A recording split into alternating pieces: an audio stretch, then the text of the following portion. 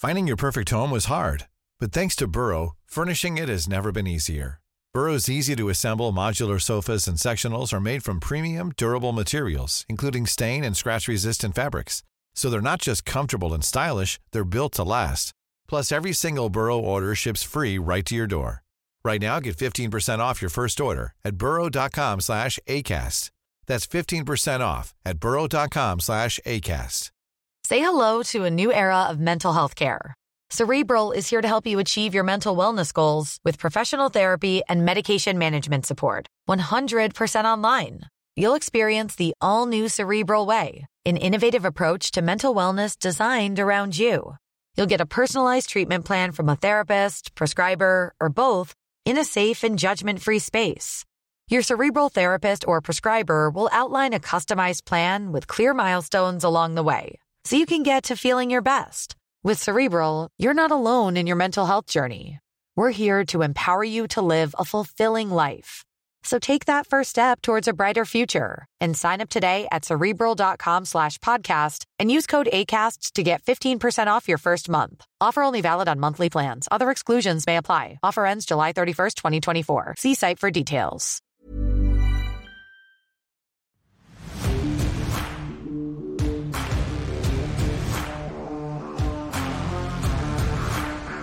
Coming in Hot is presented by Betano. The game starts now.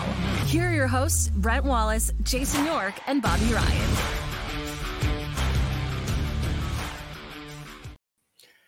Good afternoon, everybody. Welcome to Coming in Hot. I'm Brent Wallace alongside Jason York and Bobby Ryan. This show is always presented by Betano. And as of today, guys, all new format. We're just talking NFL football.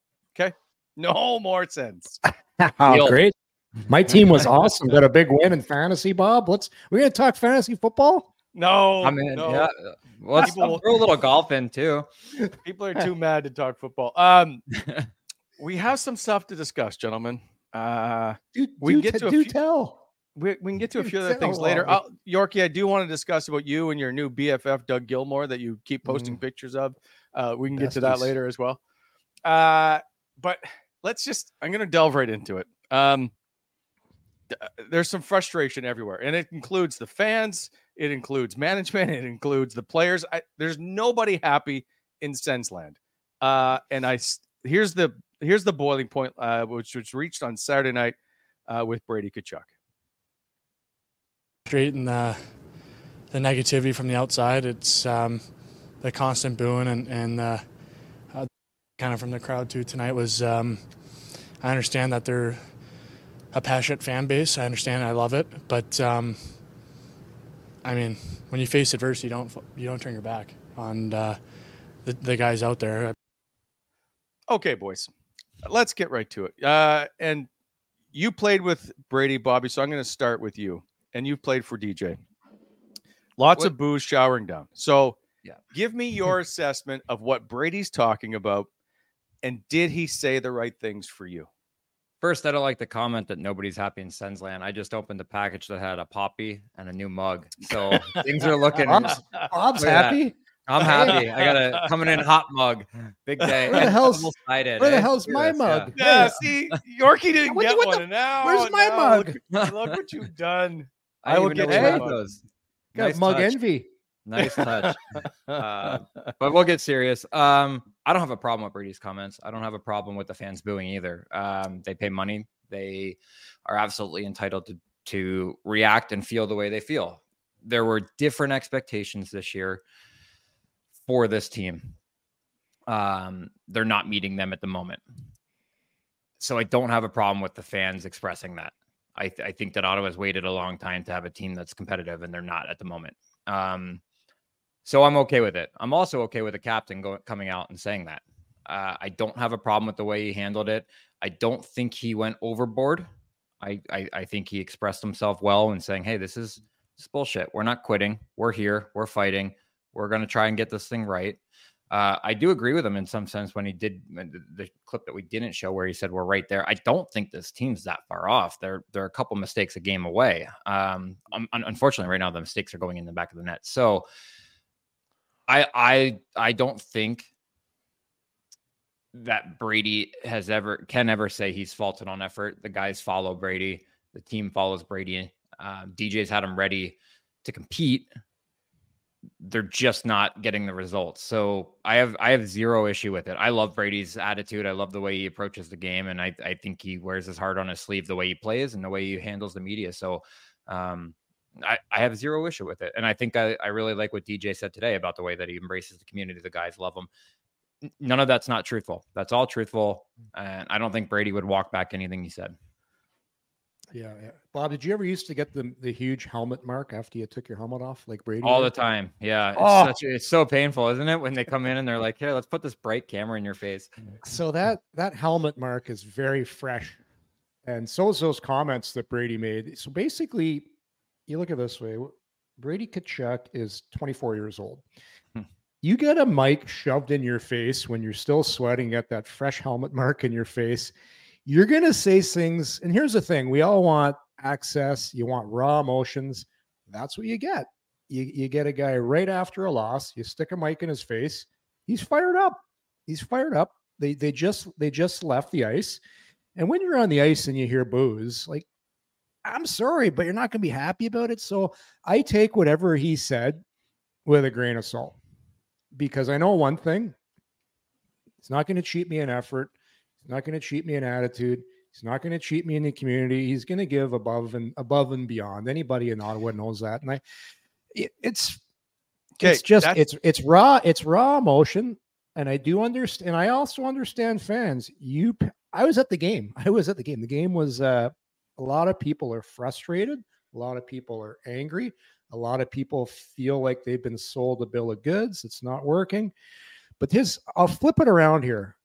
This, unfortunately, and people aren't going to hear this, unfortunately, the team got sold and this process dragged on way too long. So you've got a whole new regime there where this hasn't been going on for 5 years for them. Mm-hmm. So that's the issue. And like it or not, people are going to have to be patient. And I know they don't want to hear that, but one major move's already been done. You've replaced the general manager. The one thing you don't want to do if you're a new ownership group, you don't want total chaos going on as soon as you've bought the hockey club and all this change and stuff going on. And I understand. I live here. I'm in the community. I've got friends. They bitch and complain to me all the time how they want DJ fired and it's been here too long. And if you really, really want to dissect it, Wally, yes, how long have we really had a good team here for? If you go back to the previous ownership, they weren't trying to win. Like everybody knows you had somebody that was. Oh, I don't know. I disagree. Like, wait a sec. Which ownership are we talking about? Previous to Melnyk or the Melnyk era? Listen, when Melnyk first came in, he was great. Like, he was great. People forget that. People loved him. He was in the stands. He was doing the right things. Yep. But as time went on, like, he put a lot of debt against the team to leverage his lifestyle. Like, let's call it what it is. Yep. Like, let's just call a spade here. And there was moves made to send Mark Stone out of town, trade this guy, trade that guy. So for a long time, and I'll even give Pierre Dorian, whatever. It was time to move on, but nobody wanted the job here as a general manager. Nobody wanted to coach this team. So now, this isn't to defend DJ. I'm just going to say this, to me, is the first time you've really started with a real team on paper that can win to start off here. Expectations are pretty high. People are ready to win. And now all of a sudden, I get it. You're frustrated. The team's not winning. I expected more. I picked this team to finish second in the division. Like I'm happy about it. So okay. Hold on, Yorkie. I want you, but you're all over the place. You've gone from Melnyk to I'm bring just it back explaining. But I hear this all the time. DJ's had 5 years to whatever it's been. Yep. I don't look at it as 5 years because there wasn't. Like, you got agree or disagree. Okay, hold on. We'll get to DJ in a sec. We'll get to DJ in a second. I want to finish off with the Brady comments before we move on to the Brady comments to me it's a one-off. It's an emotional guy that said something. I get it. The fans are going to forget about it. It's one thing if you got a guy that cheats the game, is lazy, not a good leader, not good in the community. like it's not Alexi Ashen here that people like. No, it's Brady so Tkachuk. hang on. All right, Yorkie, enough. Hold on. There's two things at play here. One is I think you talk about the comments raw after a game. Fair enough. But Brady wanted to make sure he made these comments. There's one thing about professional athletes who speak all the time in front of the camera, i.e. captains or leaders. They know exactly the message they want to portray. And so Brady is frustrated, and he has every right to be frustrated. No one wants to be booed on their own ice. And I don't think fans are booing the team necessarily. I think this is all pointed at management Coach. And at DJ Smith, without question. But here's the thing, Yorkie. I get it, but and people, we can say, well, if you don't like the food at a restaurant, you just don't go and you don't pay, and that's how you voice your displeasure. Well, when a professional sports team, one, there's only one in the city. It's the monopoly, if you will. Two, it's emotion, right? People don't look at a professional sports team when they pay their money and go watch just as a entity. It's emotion. It's them. It's what makes them feel who they are. So you can't really compare apples to oranges, but you have to understand when the fan base or your customer is this upset for so long that something has to change one way or another. And they don't see the change. And they've been told, the customer, hey, you just keep giving us money. We're going to fix this. When in reality, they haven't fixed it. And now they're 4-6. They sit at the bottom of the Eastern Conference, and they're upset because they see the same thing over and over again. Vladimir Tarasenko, your $5 million player, is a third-line winger alongside the $2.5 million guy you gave away Alex DeBrincat for on the other side. There is no sense right now with this organization. I understand they're new. I understand Steve Stais is new. He's learning all this. I don't think they're going to make a coaching change. But people are allowed to go, you know what?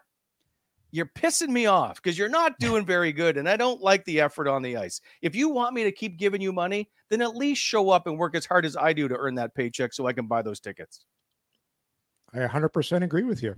I said exactly what I said. The fans have every right to be angry. I was in the building. I want to see the team win. But the problem is, to your point, you just said it. This regime never would have signed Vladimir Tarasenko to $5 million. And I'm not saying he's playing poorly or he's not the right fit. No, what's the problem with this team? It's not scoring goals. No, so, I think they're fourth in the league in goals per game. If you really want to know what the problem with this team is, you don't have enough 200-foot players in this lineup. If you look at teams that consistently win in the National Hockey League, they have forwards that understand what it takes to play a 200-foot game. Ottawa just doesn't have that and you look at who they went out and got this summer. You added Vladimir Tarasenko. Can he score? Absolutely. Is he a 200-foot player? No, he's not. You brought in Kubalik. Right now, he's not really scoring that much, and he's not really a 200-foot player either. And what I mean by a 200-foot player, and I'll give you a prime example. I know this is one of the better players in the league. Tell me a player on this roster who plays the game like a William Karlsson. Tell me who plays the game like a Mark Stone. Tell me guys that understand the defensive side of the game. Well, that's the coach's job to teach them that. Well, unfortunately, on this roster, Tim Stützle still figured it out. The guy's 21 years old. You just don't magically pop up into the league and say, hey, I'm going to be a 200-foot player now. Doesn't work that way. How do you think it went for Sidney Crosby in his first few? He couldn't even win a goddamn face-off. How did it work how did things work for Nathan McKinnon all those early years in Colorado? Unfortunately, where this team's at right now, and I'll blame myself. I overvalued them as well, because I just don't think a lot of the forwards understand how to be on the right side of the puck, how to play a 200-foot game. And I'll look at Matthew. But they've never been accountable.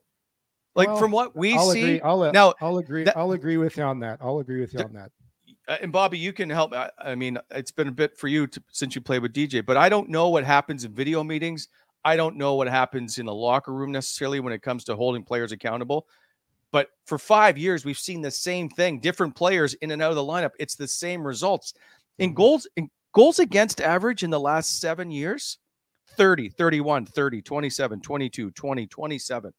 Yeah. This isn't on the goaltending. This just means like defensively, they're horrendous. And I think DJ even alluded to that again. And then he said they weren't ready to start the first, or that Tampa was better than the first. Well, then be ready. How are you not ready? How do you be ready, Bob? You have one job, and that's to win the game. You know what? You're not going to hear how I was always getting ready. I was a hot tub at a chew and maybe a little soccer. I was ready. You know what though? DJ does, and my experience with him was minimal, so I don't know how he's coached the young guys that have come in after me. I think that DJ was probably using kid gloves for a long period of time, and now that they have to come off, it's an awkward transition for him. You're not coaching, you're teaching for years there. They give up way too many grade A chances, way too many.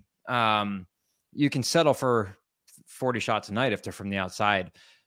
The problem is there are guys wide open in the slot, wide open. And you know, I've been in the room with DJ. He holds guys accountable. He holds guys accountable in video.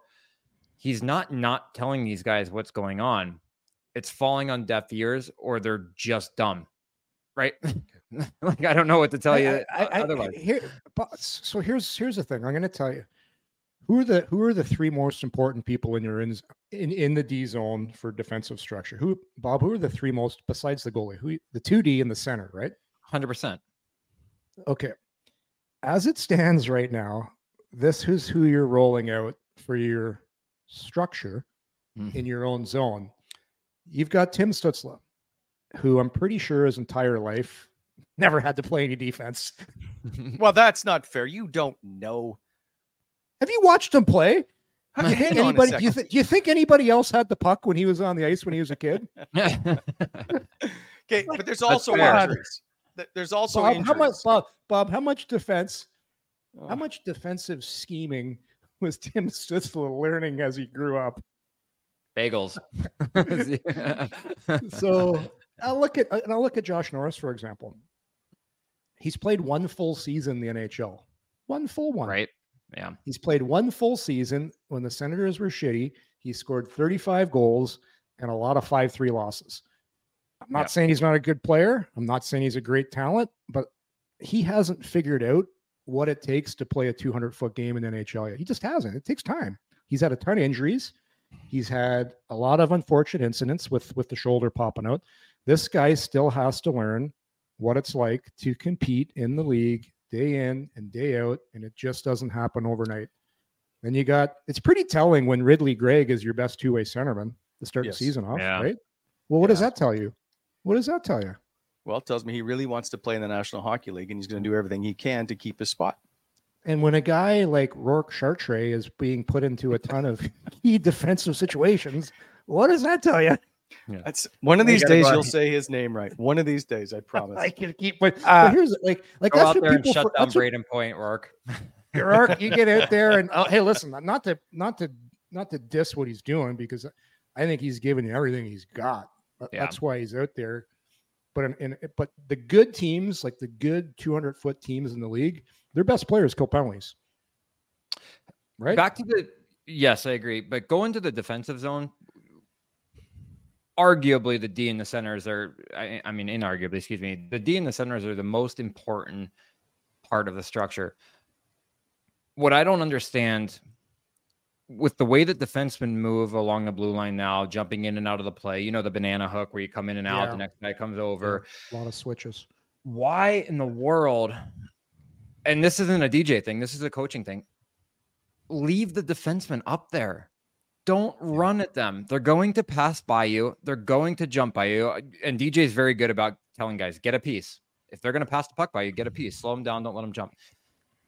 I watched the game the other night. Guys run out there. The puck moves, and they just keep going north. And Sergachev in particular jumped 4 or 5 different times right behind the guy. And then you have 15 feet of space around you. Yeah. I just don't understand why you don't get to the house, let the D have the puck, and when they take that shot from the point, then you deploy everybody. Just to go off that point, but one thing I do kind of disagree with what this. I know one of the big things the Sens staff wants is to box guys out. You hear this: box guys out in front of the net, box guys, and you'll find the Senators D are so all consumed with boxing out.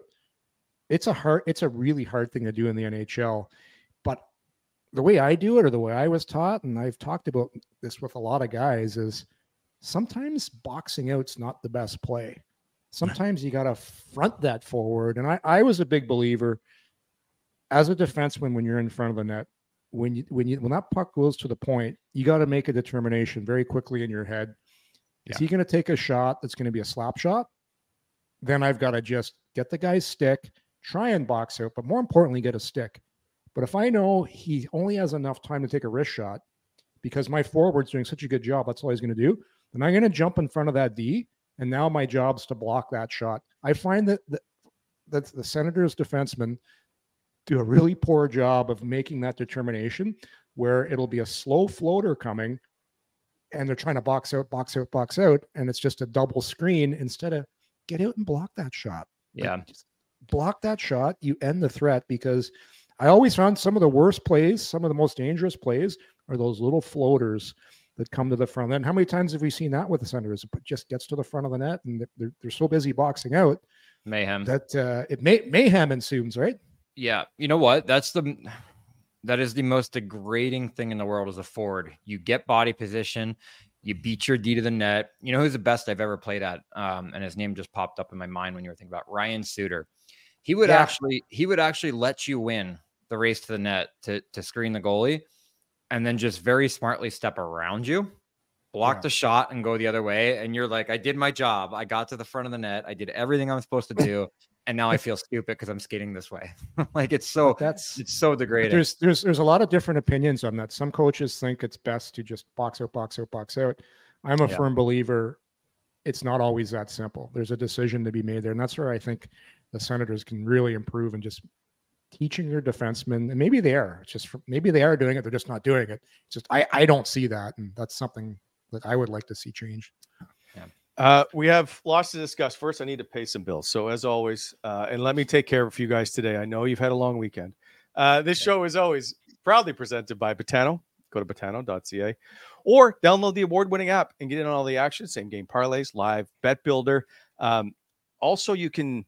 Well, the Ottawa Senators have fallen now to second last in the Atlantic Division for winning the division after they were up to sixth. Lots of change in that. Boston, obviously, the favorites of now. Betano, where the game starts now. Also, BEI, Bonnechere Excavating Inc., heavy civil general contractors for all your aggregate topsoil sales and needs. BEI, helping to shape the Ottawa Valley. They are leaders when it comes to getting stuff done in the Ottawa Valley. And Bobby, as a reminder for them to slow down in construction zones. And we have a new partner to add to the show today. We have joined now with Sober Carpenter. They're a non-alcoholic beer company. Real craft beer, no alcohol. They're award-winning, by the way. Keep the flavor. And Bob, only 55, 60 calories per can. Enjoy a range of non-alcoholic beers. Schwartzy approved, maybe. So good that you won't have to compromise on taste if you also want a healthier lifestyle. So good that you will forget it's non-alcoholic. Look for it at Sobeys, Loblaws, Whole Foods, Metro, some Farm Boy, I guess. I don't know. It's a small little shop. And other retailers. SoberCarpenter.com. Also, if you sign up for their newsletter, get 10% off. Order 2 cases. I think you get free shipping and 15% off. Sober Carpenter. We're happy to have you on board and look forward to a few beverages every once in a while. Also, because Gavin's probably just losing his mind, this show brought to you by DoorDash. There we go. With restaurants, groceries, pharmacies, bakeries, flower shops, and more, DoorDash really has everything you need to make the holiday special. I'm tired of the holidays already. My wife has recorded every Christmas movie on the PBR. For a limited time, our listeners can get 25% off and 0 delivery fees on their first order of $15 or more when you download the DoorDash app and enter code NATION25, all uppercase letters. That's NATION25, up to a $10 value, 0 delivery fees on your first order when you download the DoorDash app. In the App Store, enter code NATION25. And with that comes today's hot or cold. And in the hot or cold, I'll just take this one because you guys have been negative all day. Actually, it'll be negative as well. The penalty kill in the last 6 games has been cold. They 65% right now. They've given up 7 goals on 20 chances. The save percentage is at 714, and overall they sit 23rd in the league. And part of that is Eric Brandstrom and, of course, team MVP, apparently, Artem Zub out of the lineup. Artem Zub, however, is skating today, took a regular spot. So I suspect we'll see him against Toronto on Wednesday. Thank goodness. Eric Brandstrom, he skated wearing the yellow non-contact jersey.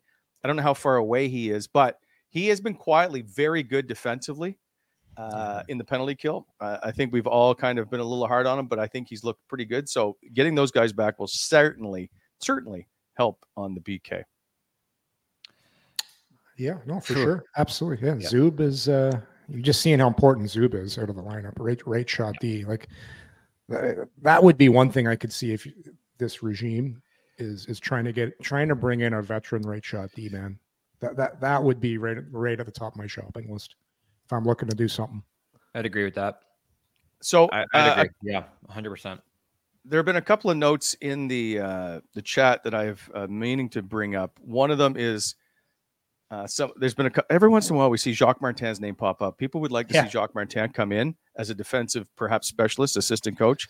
I'm all on board for that. The other one was just about, I'll have to get back to it, but I know one of the things about everybody says Brady Tkachuk is flying the zone and he's not doing anything to help defensively. Yorkie, and funny enough, you and I had a conversation about that this morning. So you tell people why that is. Well, that's part of Bob, you played in the system. That's part of what you do. When you got full possession of the puck, that far winger is flying, right? It's to stretch it the other D to create some more space in the neutral zone. It actually works pretty well when you have Timmy Stützle on the ice because that opens up the whole neutral zone. It backs the D off. And if you get the puck into Timmy's hands early, that's when you see him. And that's one thing I hear everybody saying the Sens are a dump and chase team. Well, not when Stützle's on the ice. That's what it's a tactic created, but you got to have full possession. You can't be flying the zone when you don't have full possession because you're on the wrong side of the puck. That's what being on the wrong side of the puck. Full possession, fly the zone, gives more time and space for Stützle, and then he's going to have all kinds of room to maneuver through the neutral zone. But anything to add on that, Bob? No, I think you're correct. I think Brady could use better judgment on when to fly and when not to. For me, he should be taking off on 0 50-50 pucks at this time right now. Like you can't afford to. But when you're DF, especially if you're out there with a Sanderson or somebody that can break the puck out by themselves, when you have possession, go. And like when we're trying to stress it to people listening to us, what you want to do is nobody's going to leave Brady unchecked back there. Somebody's going to come back with them, and you're opening up 50 feet of ice for Timmy to essentially be able to gain the zone with the puck. And then and then you can let Timmy play the way he's supposed to play and the way he wants to play. So Brady's not doing anything he's not being told to do. I just think he can be better in his reads on it because I noticed it the other night as well. Yeah, a lot of teams call it a cutter or a slasher. You'll send that. Yeah. Like you'll see when you're don't have the blackboard here, but when your D's coming around the net with the puck, you'll send the guy up and behind the D. It's a slasher to back off the D. So it's a lot of teams do it. Like one of the biggest guys who used to do it in Chicago was Joel Quenneville. They used to send guys right away. Like it's painful to play against though, Yorkie, because their D were never great. They would have just rimmed that puck so hard and know that they had a guy north of the red line that would get it because the D comes back with them that would get it, and you just bump it underneath to a Kane who's coming up with all that speed and all that time. Yeah, it's a great team to pick because I played against them in the Western Conference for so long. It's brutal. I remember. Well, they had the horses to do it with too, and some pretty quick guys. As a defenseman too, you got to respect that guy. So I know why you do it, and it's not. This isn't just something the Ottawa Senators do. A lot of teams do it. You know, as soon as they took out the red line a long time ago, it's like giddy up. How do you maximize that neutral zone to your advantage? And that's some of the difference with some of the more. There's other coaches like everybody tighter. Come out as a group, 5-foot passes, which as long as your center is nice, this is I don't mind the slasher as long as your center is always below the puck. And that's another thing. Yeah. What happens to the center? Sometimes their center gets too high. I'll see that with Josh Norris. Sometimes he's too far on top of the puck and you end up getting it and you already got a guy in your face. It's just, I'm telling you, like that's playing the center ice position in the NHL. It takes a while to really master the craft, not offensively, but being good and as quote unquote a 200-foot player. Like I played with Patrice Bergeron. I believe it was his second year in Boston. He wasn't that good. Like he didn't arrive in the NHL as Patrice Bergeron, the Selke winner. Almost you just made a meal out of that name. Yeah, but it takes a while. And listen, back to my point. I get it. I totally understand why fans are frustrated. And I'm not saying they don't need to make a change. I'm telling you why it's not going to happen right now. Yeah. Because this is a whole new. The worst possible thing you could do right now is make a knee-jerk reaction. If you are Steve Staios and Michael Andlauer, make a knee-jerk reaction and do something right now. You want to make sure if you are going to make a change, you 100% have the right person because you don't want to make another one a year later. Exactly. So you don't want to do that. Then all of a sudden it's just chaos. So I get it, but I also get what's going on. And okay. All right. So Yorkie, you don't want to make a change at coach. I get it because you still need to have a GM come in. While I do believe this is Steve Staios' team, if you will, and Michael Andlauer, the GM will have some kind of say. Like Claude Julien's not coming here unless he knows who the GM's going to be, is what I'm thinking. Now, maybe they already have somebody in mind, but they still want to go and talk to other people. So what do you do? So by the way, I don't think DJ, unless, as I said this in the last show, unless they lose like 12 in a row, I don't think there's a change. And if there is, I suspect it's an assistant coach that comes in and takes over if they do that. Yeah. But personally, okay, but what do you do, Yorkie? How do you appease the fans at this point? I know the fans want a head. The fans want a head on a platter. It's not that they want to watch their team on the ice look like they give a shit. And right now, it doesn't look that way. It looks like they would like to score goals, and that's fun. But when it comes to the other end of the ice, just let me know when you got the puck, and I'll be up at the blue line. Hey! I did that for 14 years. Hang on. Yeah, but you did get to an Eastern Conference final. Fair enough. Yeah, some timely goals in that playoff too, Bob. Yeah, just a couple. Just a couple. Eh? What a playoff that was for Mr. Ryan. Yeah. So here's what's you and I were talking about this morning. Wally and I actually did a little call this morning. Bob, what do you think Tim Stützle played last game for ice time? Okay, hang on. We'll get to that one sec. I just want you to just answer the question. What do you do to appease fans? How do you make sure that they don't stay home and become apathetic until this kind of nonsense gets figured out? Because as of right now, it's a lost season and we're 10 games in. It's not a loss. It's not a lost season. Explain to me what's different from this year right now than what's been different in the last few years. You got new owners that are going to do. They don't perform on the ice. They have yet to score a goal. Yeah, but there's no signs up in this. There's no signs up on the city that say Andlauer out, and there's Yorkie. This has nothing to do with the ownership. I want to go to a game and watch them win. What is going to make me want to come and see if they're going to win? Because right now it doesn't look like they can win a hockey game. Well, I'm not going to argue that. I'm going to say, well, listen, I'm going to disagree with you on that. People were staying away before, not just because the team was losing. They were staying away because they didn't want to give Melnyk any money. This has nothing to do with that. Right now, what is making you want to buy a ticket? For the love of God, will you stay on point? I'm going to tell you right now, if they beat Toronto Wednesday night, watch the mood change. I'm not going to say they're going to do that, but how are they going to change it? Win a hockey game. That's the only way you're going to change it. You got to win. I got nothing. I'm in referee mode, guys. That's like Switzerland. I'm not defending the coaches. I'm just telling you why things aren't going to get changed right now. And if you want to change things, you got to win. So the only thing, it's going to be tough to win right now with the roster you have to put on the ice. Zub's going to help, but you look at that roster the other night. You've got Chychrun, who's 25 years old. You've got Sanderson, who's 21, who's played 1 year.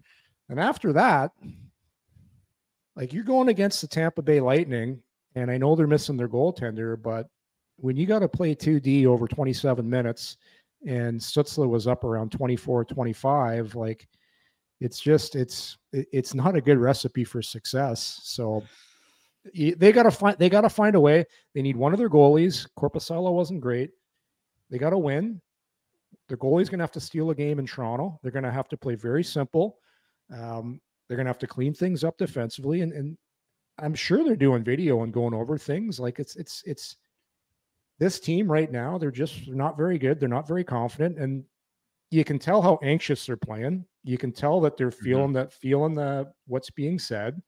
And here's the other thing. You take on the personality of your coach as a hockey club. Right now, sure, the coaching staff is anxious, and it's a very nervous team to watch play right now. They're very fragile. How do you fix it? I've been in situations like that. You just got to win. That's all it is. Easier said than done, but the heat will get turned up even higher if they lose in Toronto. But they got to find a way to win one hockey game, and then all of a sudden your fortunes could change that quickly. If they don't, I agree. The heat's going to get turned up even higher. It's going to be an oven. It's going to be baking. So these guys need a win in the worst way. Botox Cosmetic, out of botulinum toxin A, FDA approved for over 20 years. So talk to your specialist to see if Botox Cosmetic is right for you.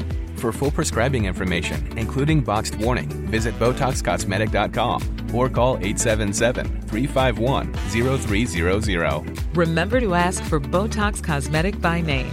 To see for yourself and learn more, visit BotoxCosmetic.com. That's BotoxCosmetic.com. Finding your perfect home was hard, but thanks to Burrow, furnishing it has never been easier. Burrow's easy-to-assemble modular sofas and sectionals are made from premium, durable materials, including stain and scratch-resistant fabrics. So they're not just comfortable and stylish, they're built to last. Plus, every single Burrow order ships free right to your door. Right now, get 15% off your first order at burrow.com/ACAST.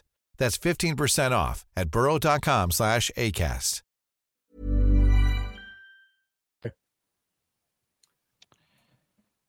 Yeah, I don't disagree. Bob, you still with us? I'm here, guys. Yeah, thanks for letting me participate. But I couldn't agree more. I mean, a win in Toronto against a rival would change a lot of things. But for me, I just I don't know if I'm Toronto right now and I'm looking at that lineup, especially down the middle and the back end, and I'm Austin Matthews, Mitch Marner, and William Nylander. I'm salivating. So it's gonna be the goalie's got to steal one. Well, this is exactly the game that they need. They need the threat of being completely embarrassed to want to play harder defensively. Yorkie, I don't even care if they win. I just want them to, when they take to the ice, to compete and not to, like, I forget who it was that walked right down the middle of the ice and had a wide open shot on net, like, because the puck came off the wall and nobody tried to defend it. Yeah, I remember the play. I just want that to stop. That's all. So you just compete. I don't think you're ever going to have to worry about the compete level in the Battle of Alberta when Brady's dragging you into the fray. So Ontario. What did I say? On Alberta. The other Tkachuk. Sorry. Ontario. Apologies. You say Alberta? I did. Yeah. It rolls off the tongue easier, I guess. But nonetheless, Brady. It's not even DJ. Brady's going to have those guys ready, especially after his comments. They're going to be ready to go. And they won't let Brady down. I totally understand that. Okay, so Yorkie, I'd say for me, like, Josh Norris, how many games has he played now? Is he up to 6? I know he's got 7. But why can't you ever look up your own stats? Whatever it is, 7, 8 games. I think Josh now. Unfortunately for Josh, he's going to have what his role is going to be on this team moving forward. He has to be a 200-foot player, and a guy like him, it's now time to really step up. Like I would agree with you. And I don't like the comparison because I very unfair to Josh, but he's got to be a little more. I was watching the game the other night, and then I followed LA the next night. The perfect example in the NHL of a 200-foot center is Anze Kopitar. The way he plays, the way he's underneath at all times. He never lets the puck get behind him. And if the puck does, he's got his guy. He's just aware of everything around him. Josh could play in that mold. I think he's a better scorer than Anze is. Although, Anze's just quietly put together a point-a-game career for the most part. Josh can play like that defensively and still get his cookies. So I would be showing him a lot of video of the way Anze is defensively and how he gets north after the fact. Well, I brought up William Karlsson, for example, Bobby. Right. He scored 40. What do you get? 40 some goals one year. Yeah. They won the Stanley Cup last year. He wasn't even a point-a-game player. Now he's getting some points. Just love how those are guys that you win with. They're on the right side of the puck, and you sacrifice a little of your offense.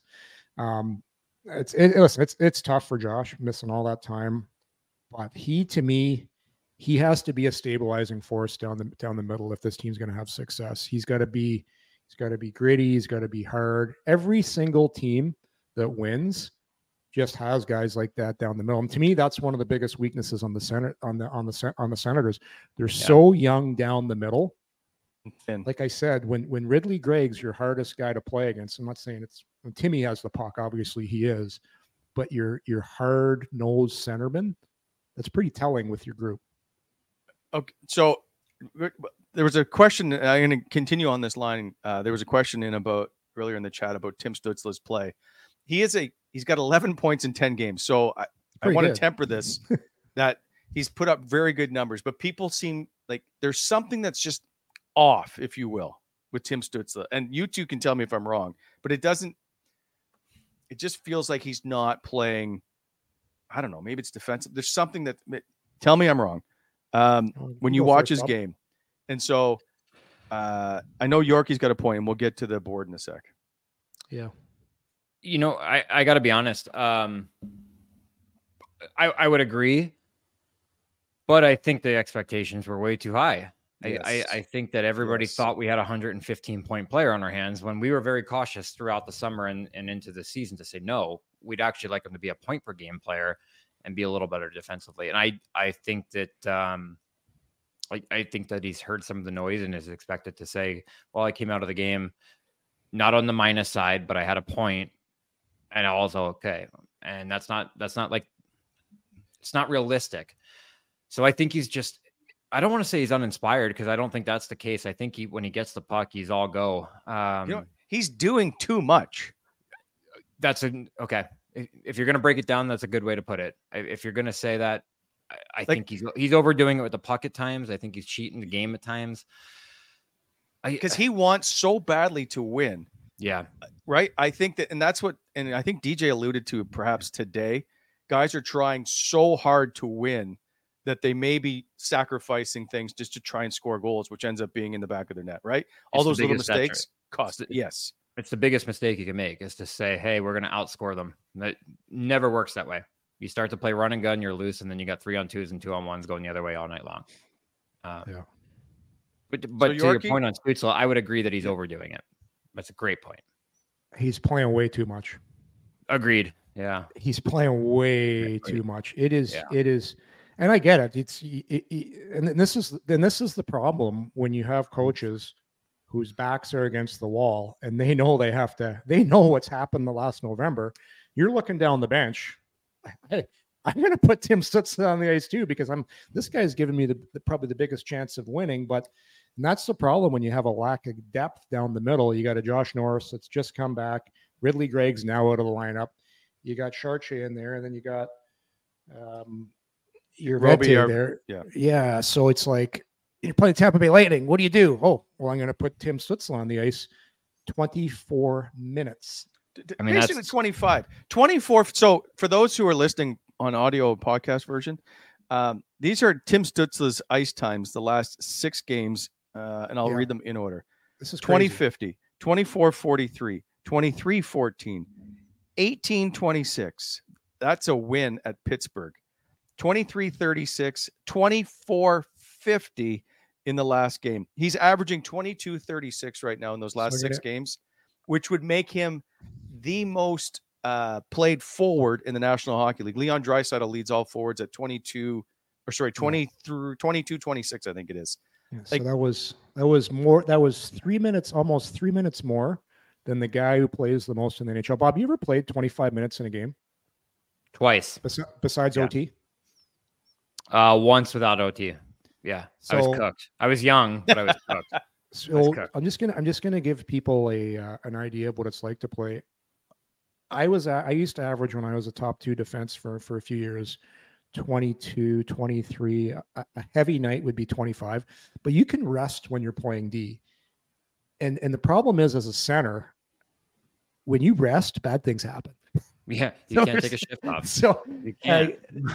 Like when we used to have a stopwatch on the bench, and I think Stützle's average shift length was over 50 seconds. It is humanly impossible to play that much and go 100% all the time. You can't do it. Your body can't do it. And we used to do these skate tests in practice.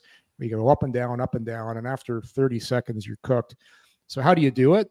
Well, you have to take certain points in a game where you're kind of gliding and stuff to make sure you can last that long. But I understand why he's doing it. He wants to win.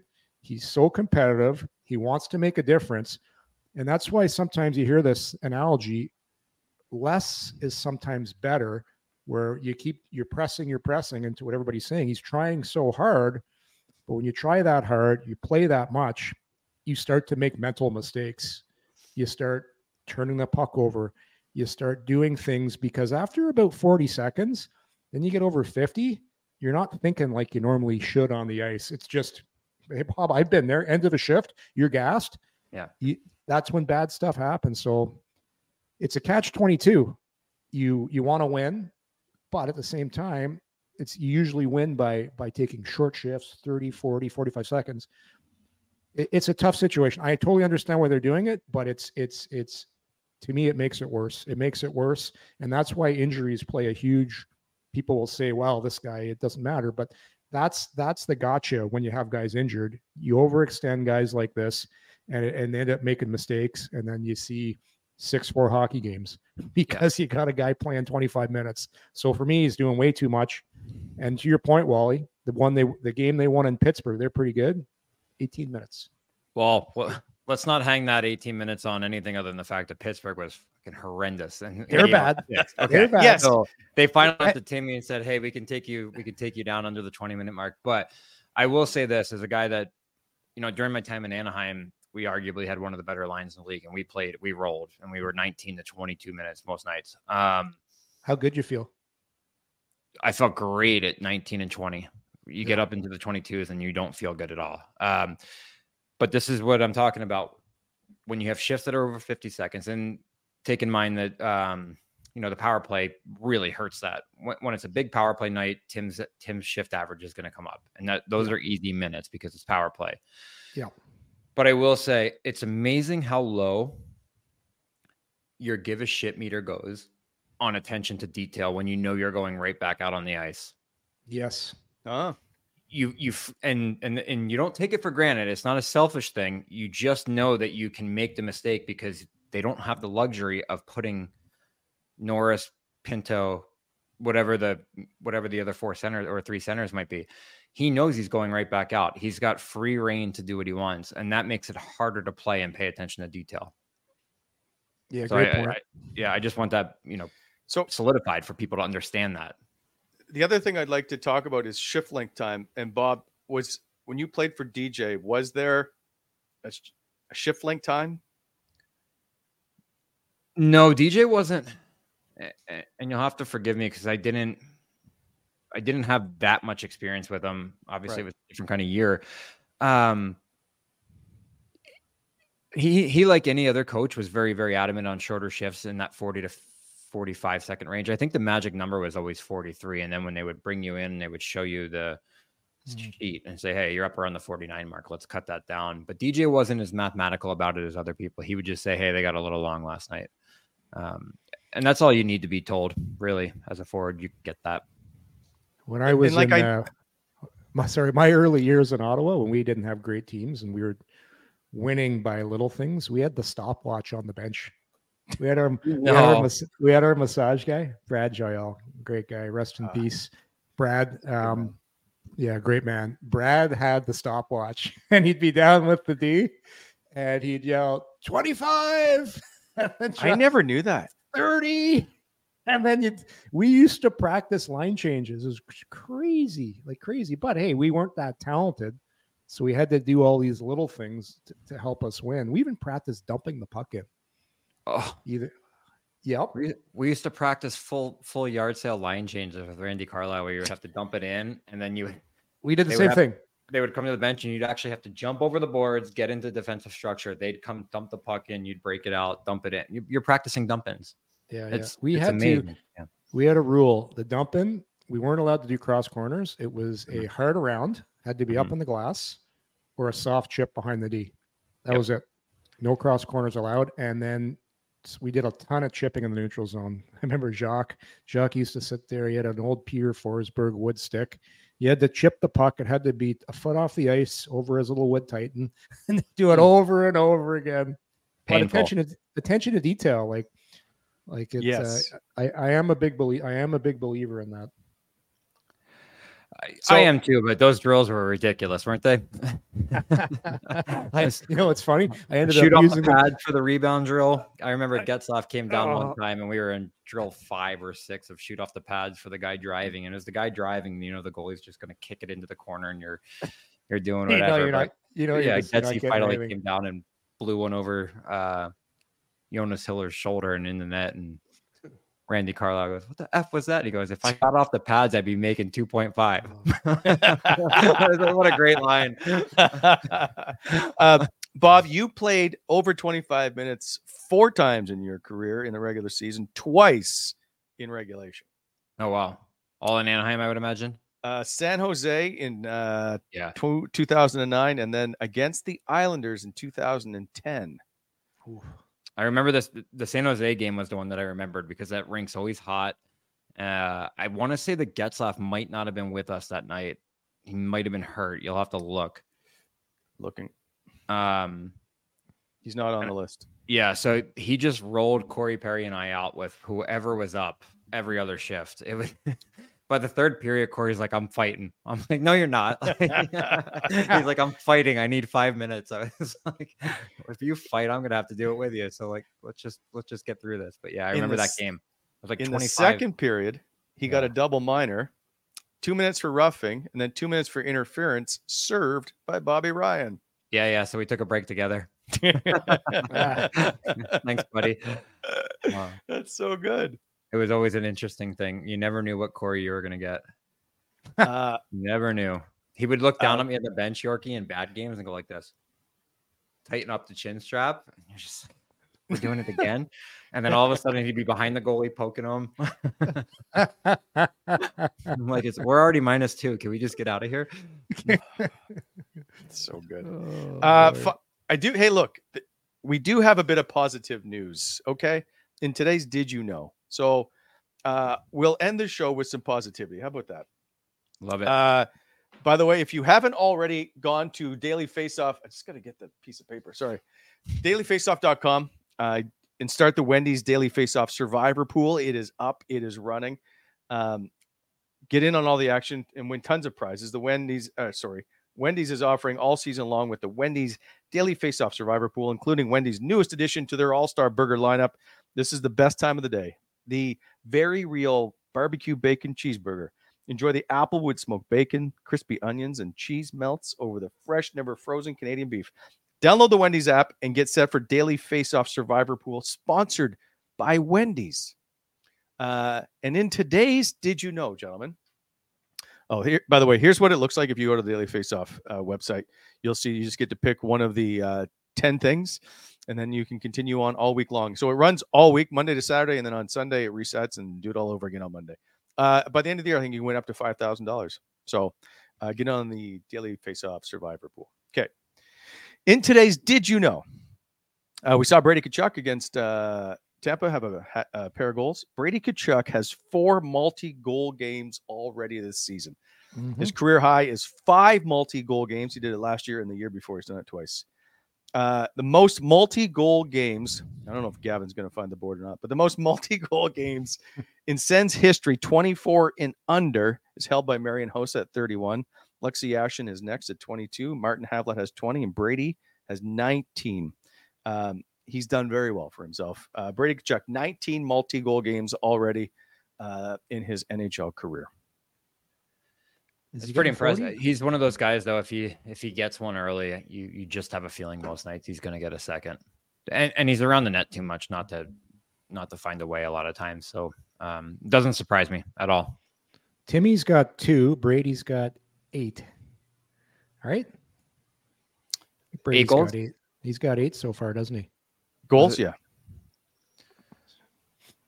What was there? Yeah, I think I had him for 45 this year. He's on pace. He's on pace. Is that where I was like, where are you trying to get to?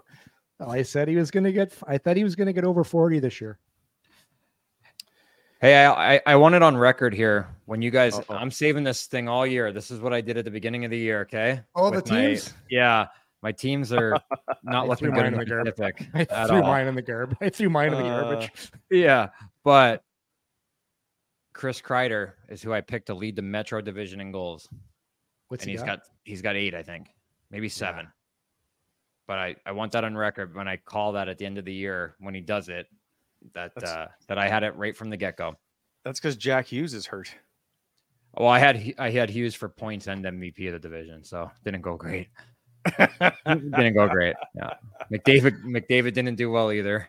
So hey, talk about a city with their wig on fire right now. About Edmonton. Hey? Oh, I feel better. Jose? Yeah, I feel better. What do you even say about San Jose at this point? So if you're on the San Jose Sharks and you've just allowed them to score 10 goals in back-to-back games, what's the mood in that room? You're just pointing fingers saying, well, you were -5 to my 3, so you're going first. It depends who you are. If you're a guy that's just breaking into the league, you're worried as hell right now because your NHL career might be over very quickly. If you're on a team that bad, you could be going down to the minors and never be heard from ever again. Yeah, it's very true. If you're an established guy, you want to get the hell out of there. Yeah, I want to know what the Hoff's thinking. I got to shoot the Hoffman a text. The Hoff. The Hoff's out there. Yeah.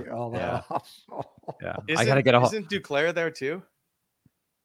Is the Duke there too? I didn't realize that. Yeah, he is. Yeah. That's what happens, eh? These teams, all you hear is who they're losing all the time. Nobody pays attention to who's on the team or what's going on. Oh, the Hoff's there.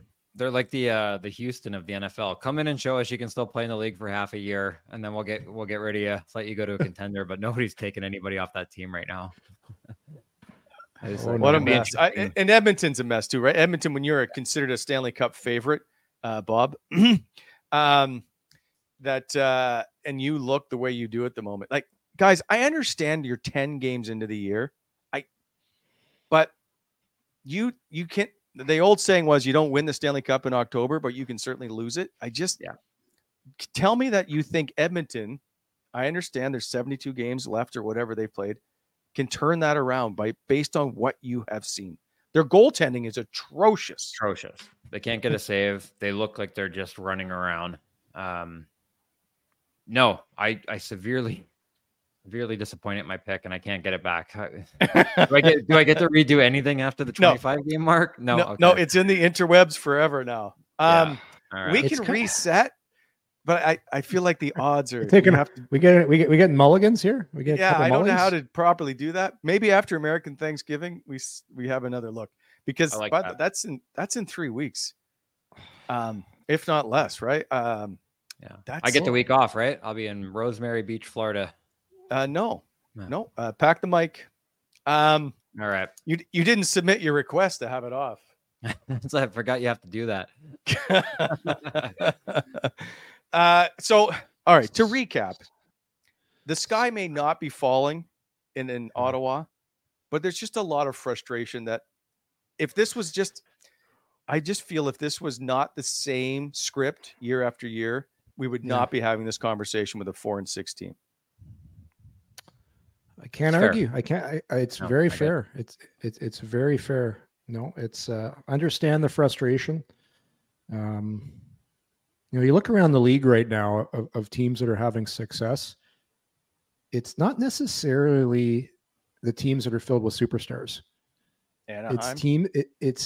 Well, you look at a team like everyone's like, why is Vancouver doing so well?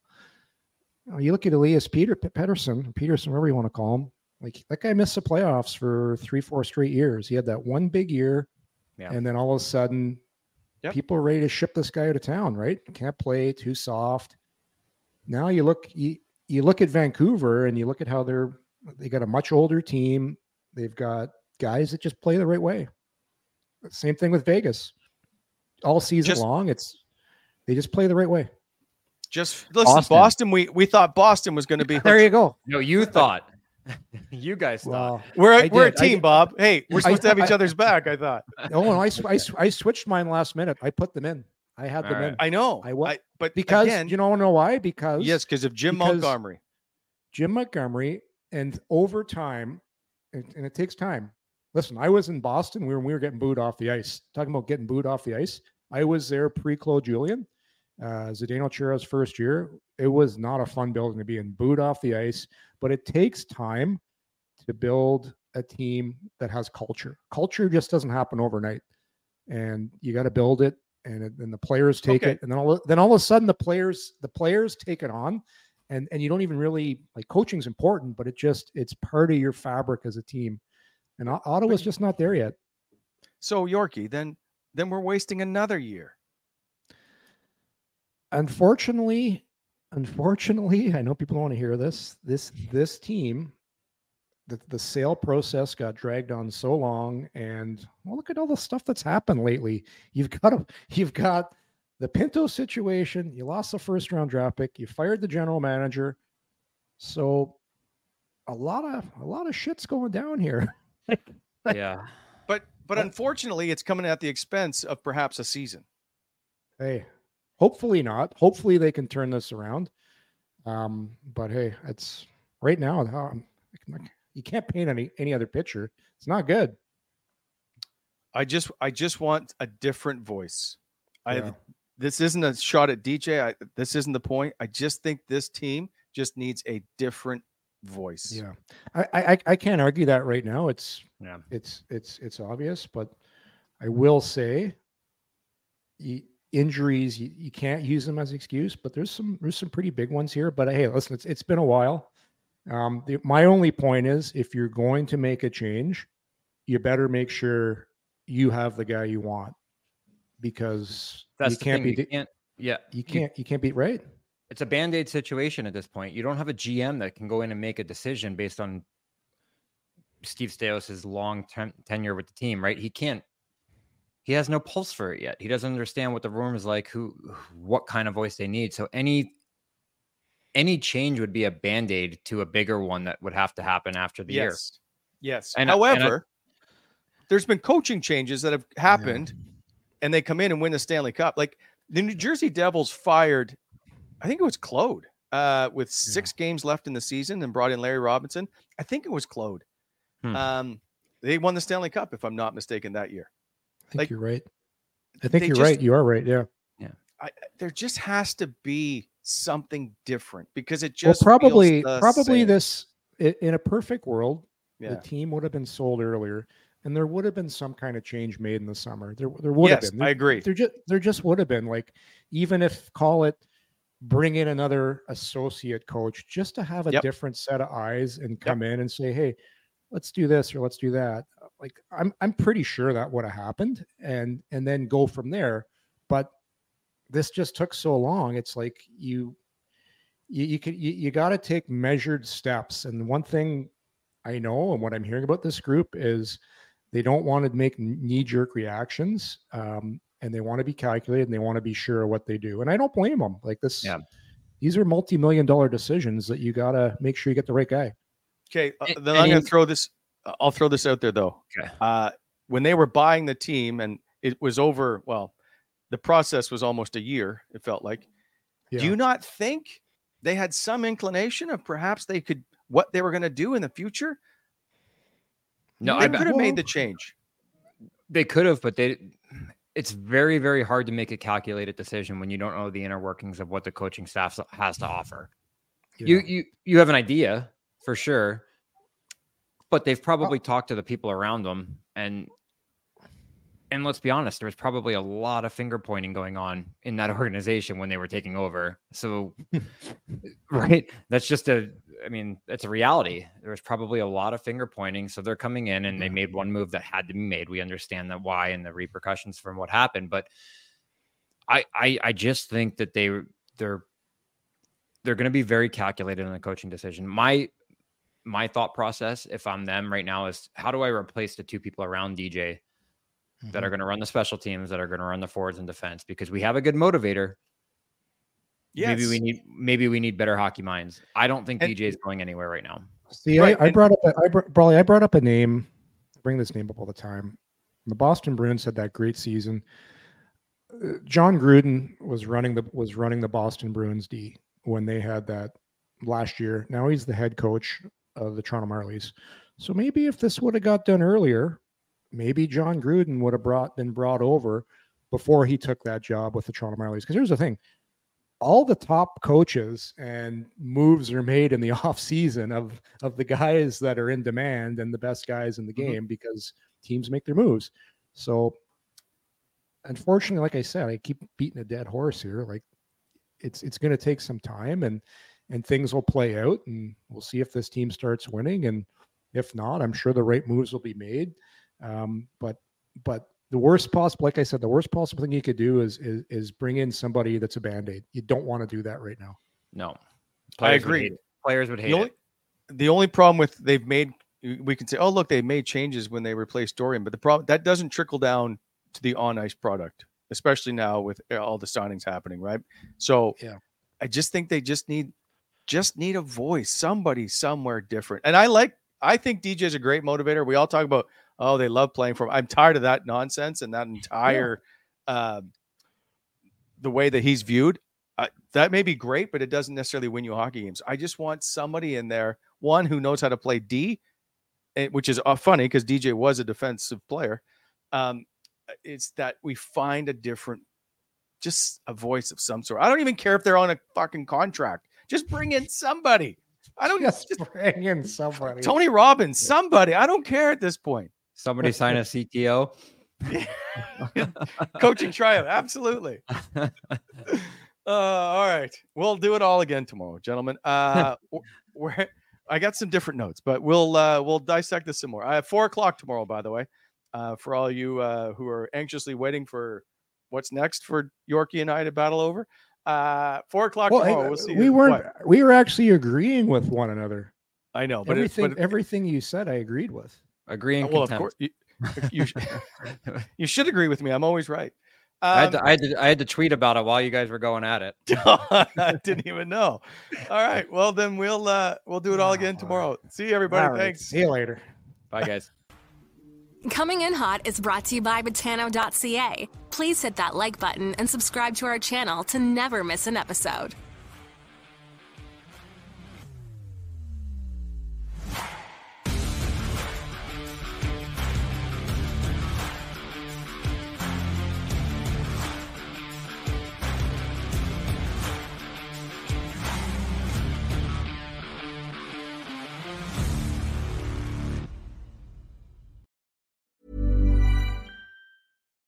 Botox Cosmetic, out of botulinum toxin A, FDA approved for over 20 years. So, talk to your specialist to see if Botox Cosmetic is right for you.